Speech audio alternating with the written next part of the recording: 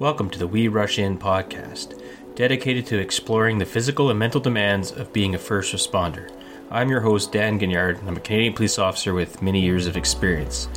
As a use of force instructor and police supervisor and everyday patrol officer, I understand firsthand the importance of maintaining both physical and mental fitness while on the job. In this podcast, we will be talking to Canadian first responders from a variety of fields: police, fire, paramedics, and even military, as well as service providers who assist in the training and health of first responders. We'll hear about the challenges and triumphs of maintaining fitness, training, and overall health and wellness while on the job. We'll also learn valuable tips and inspiration on how to stay fit and healthy, both physically and mentally, while serving our communities as first responders. Whether you're a first responder yourself or just someone who wants to understand the unique challenges of this profession, this podcast is for you. So let's dive in and explore the world of first responders' health and wellness. Thank you for joining us, and stay tuned.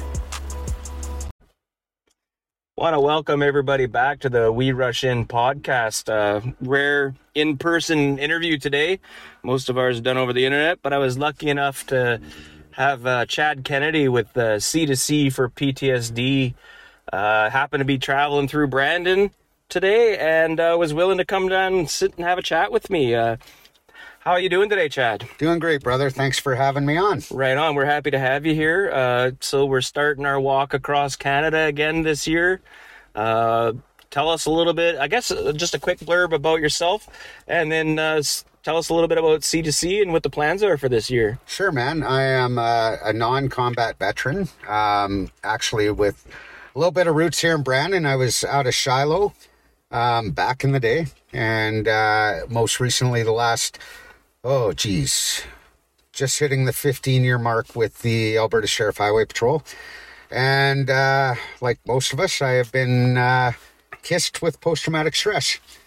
The C2C walk, kind of a funky story. My last major trauma was the Columbia Icefields bus crash, July 18th of 2020.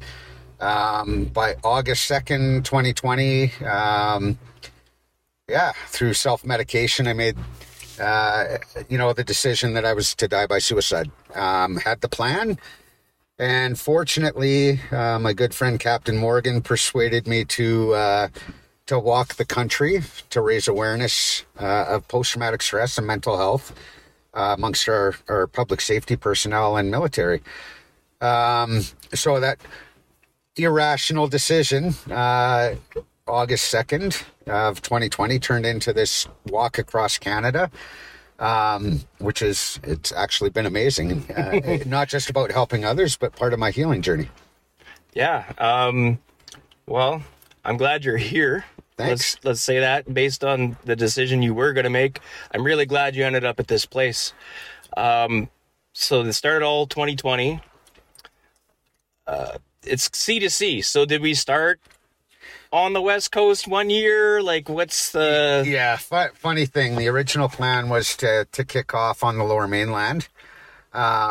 Unfortunately, when we were planning our step off for August 4th of 2022, Mother Nature decided to wash out a few of BC's highways. So I remember that. Yeah, so we had to, we didn't want to conquer or try and tackle construction, slowing things down. So we ended up kicking off in Cranbrook, BC, and made our way to Montreal last summer.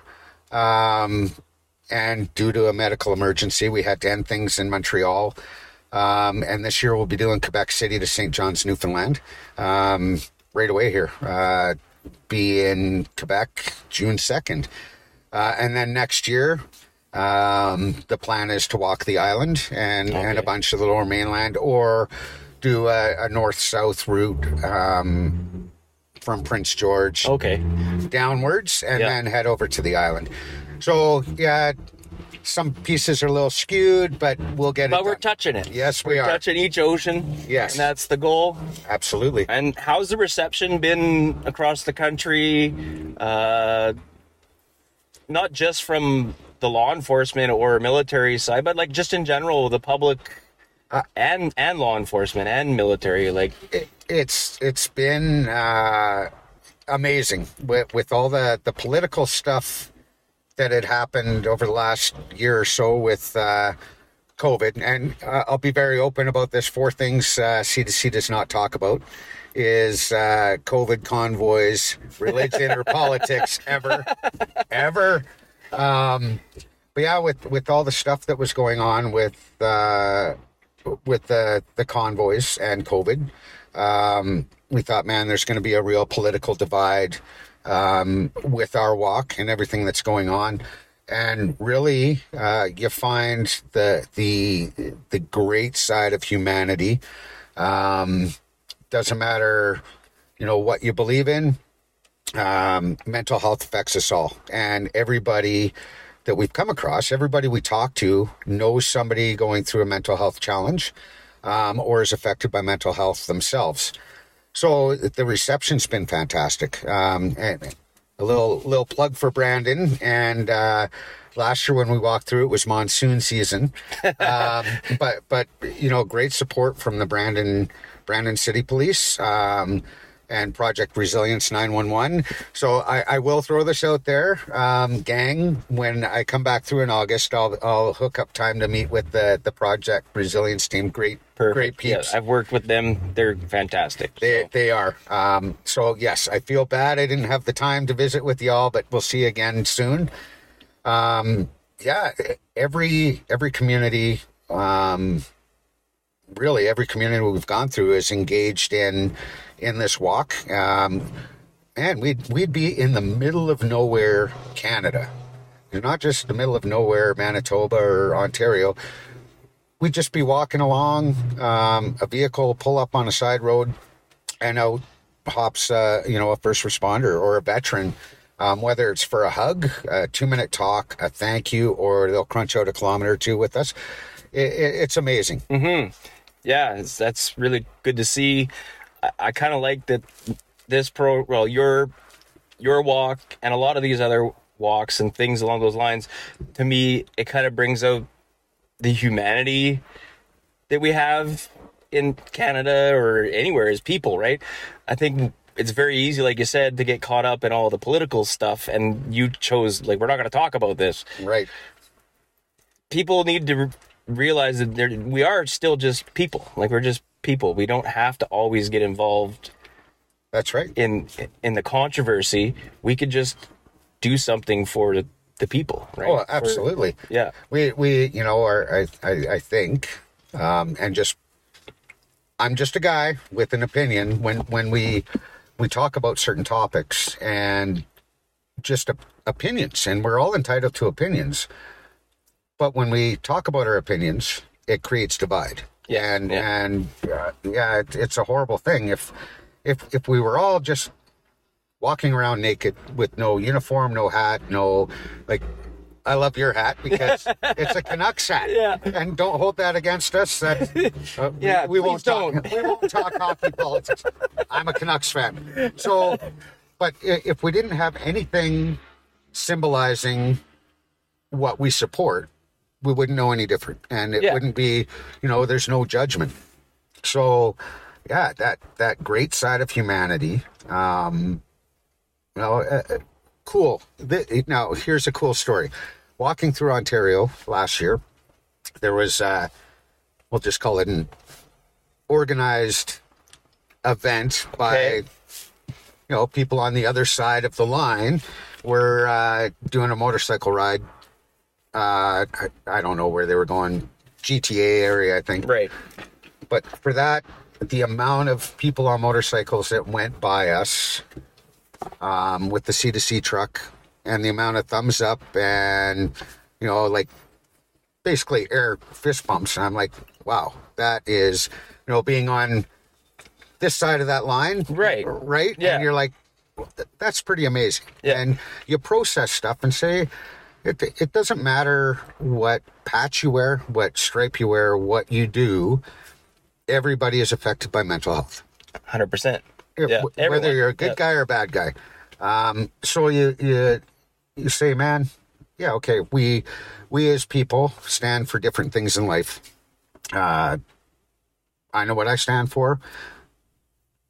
you know what they stand for, and yet there was no judgment, thumbs up and slow down, and they were courteous.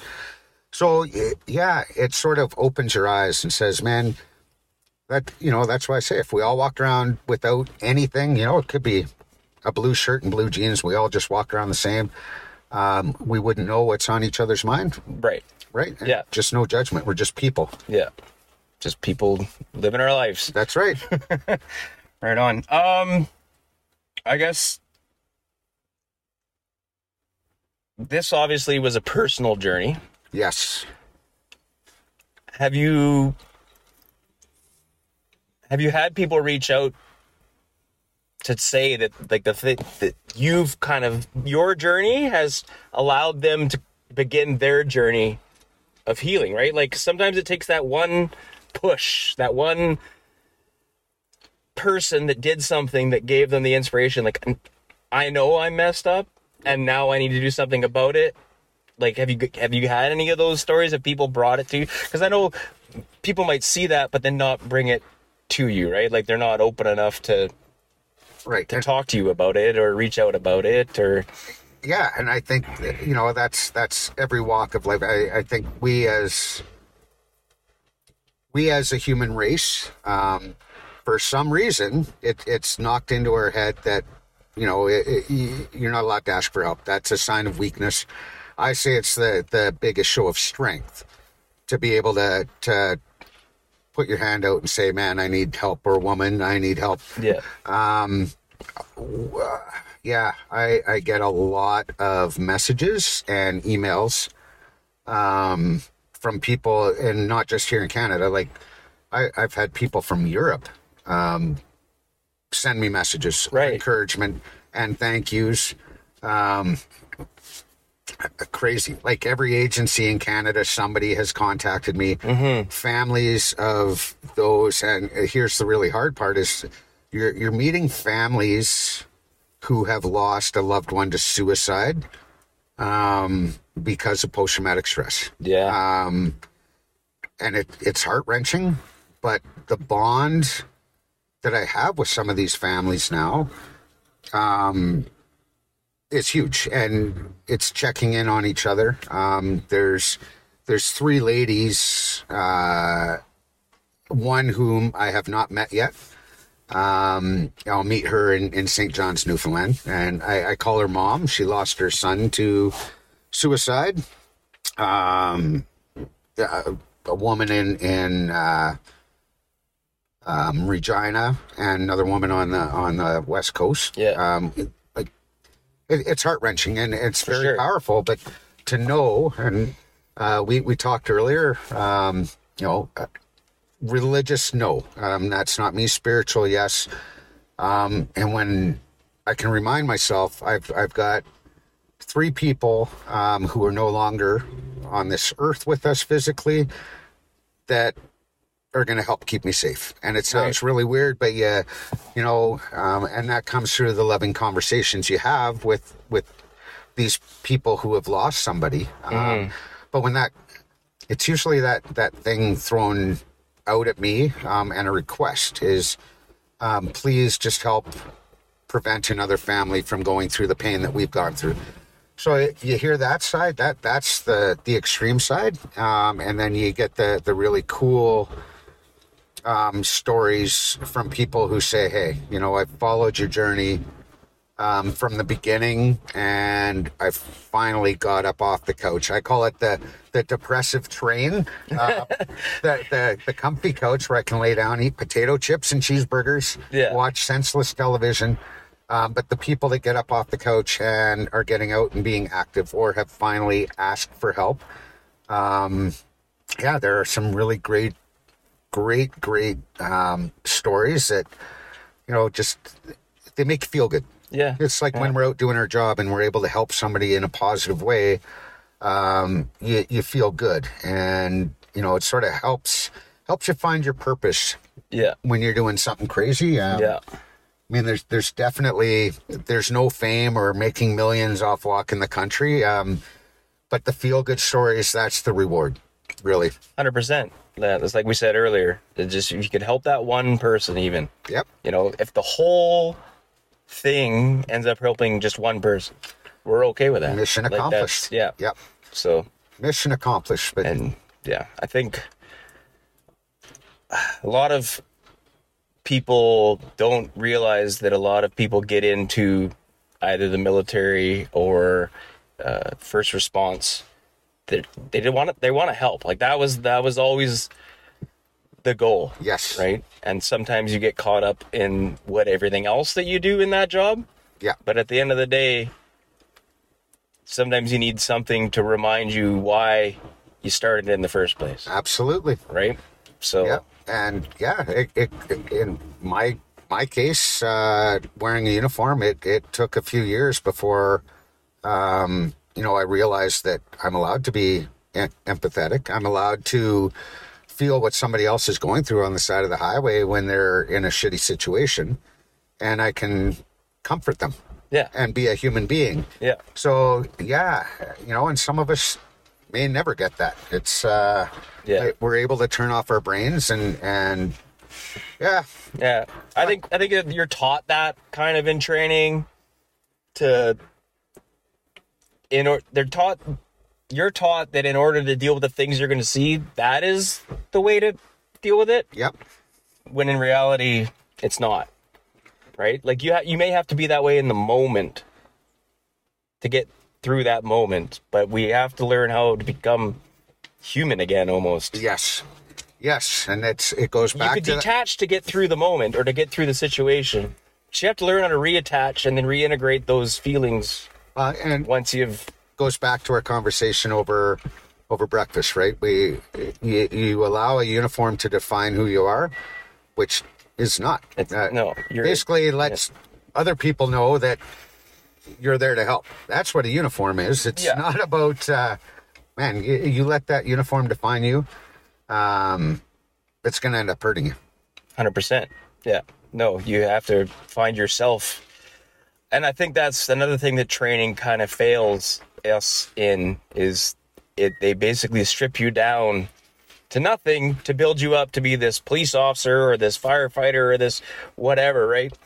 And you lose yourself in there.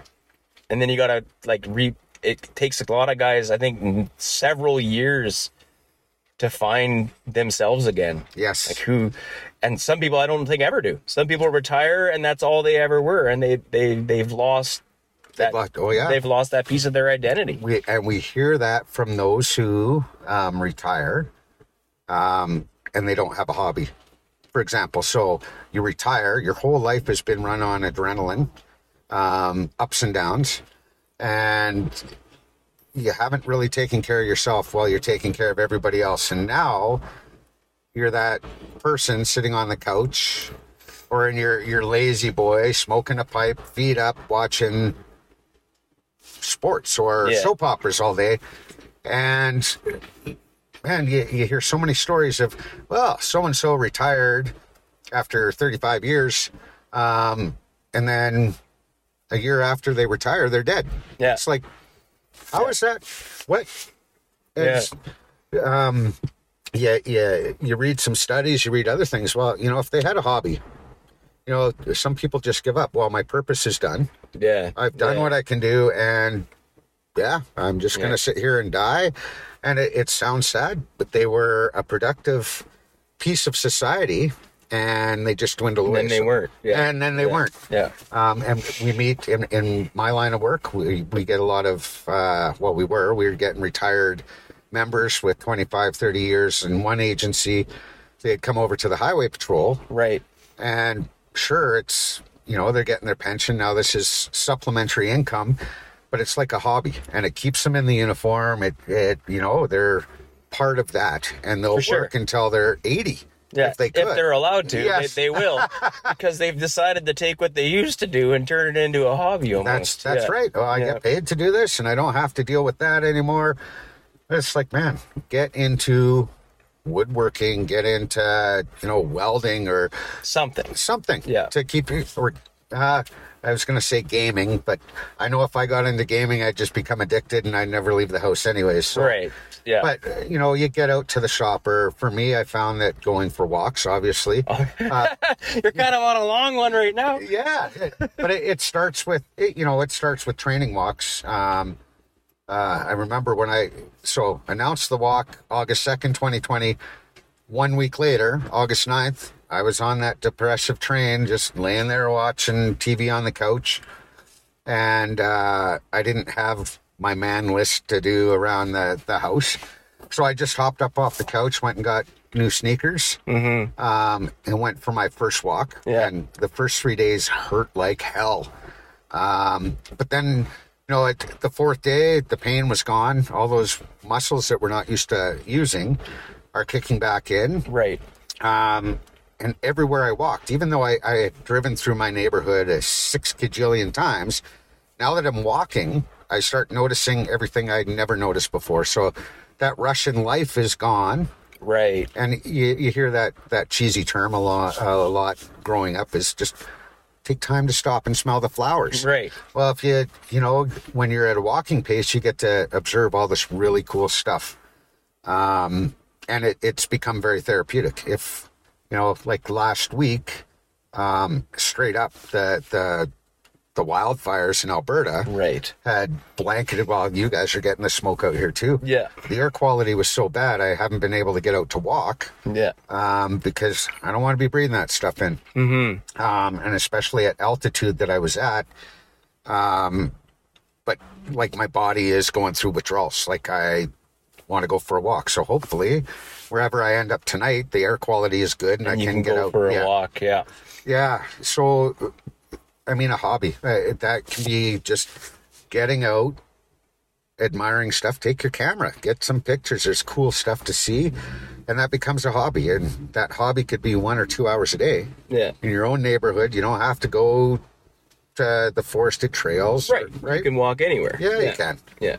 And there's health benefits to it. Apparently, and, yes. Well, mental and physical. Yes. Right. Yep. So I think we do need to sort of step off from that busyness of life, right? That's right. And sort of get out and appreciate and what's around you. Start your hobbies now. So, it just becomes routine by the time you retire. There's that part of what you do. Part of your day where this is, it's, I just finally got back into doing some woodworking. Now, obviously, it's on hold until I get back. Well, sure. But that was something that post-traumatic stress had stripped from me, is the joy of my hobbies. So Christmas time, I bought myself a laser engraver and I just started doing small projects. But it got me back into what I enjoy doing. Right. So it's, find something. For sure. Yeah. I don't know. We've kind of touched everything we needed to touch. I'm just super, super thrilled and really honored that you took the time out of your day.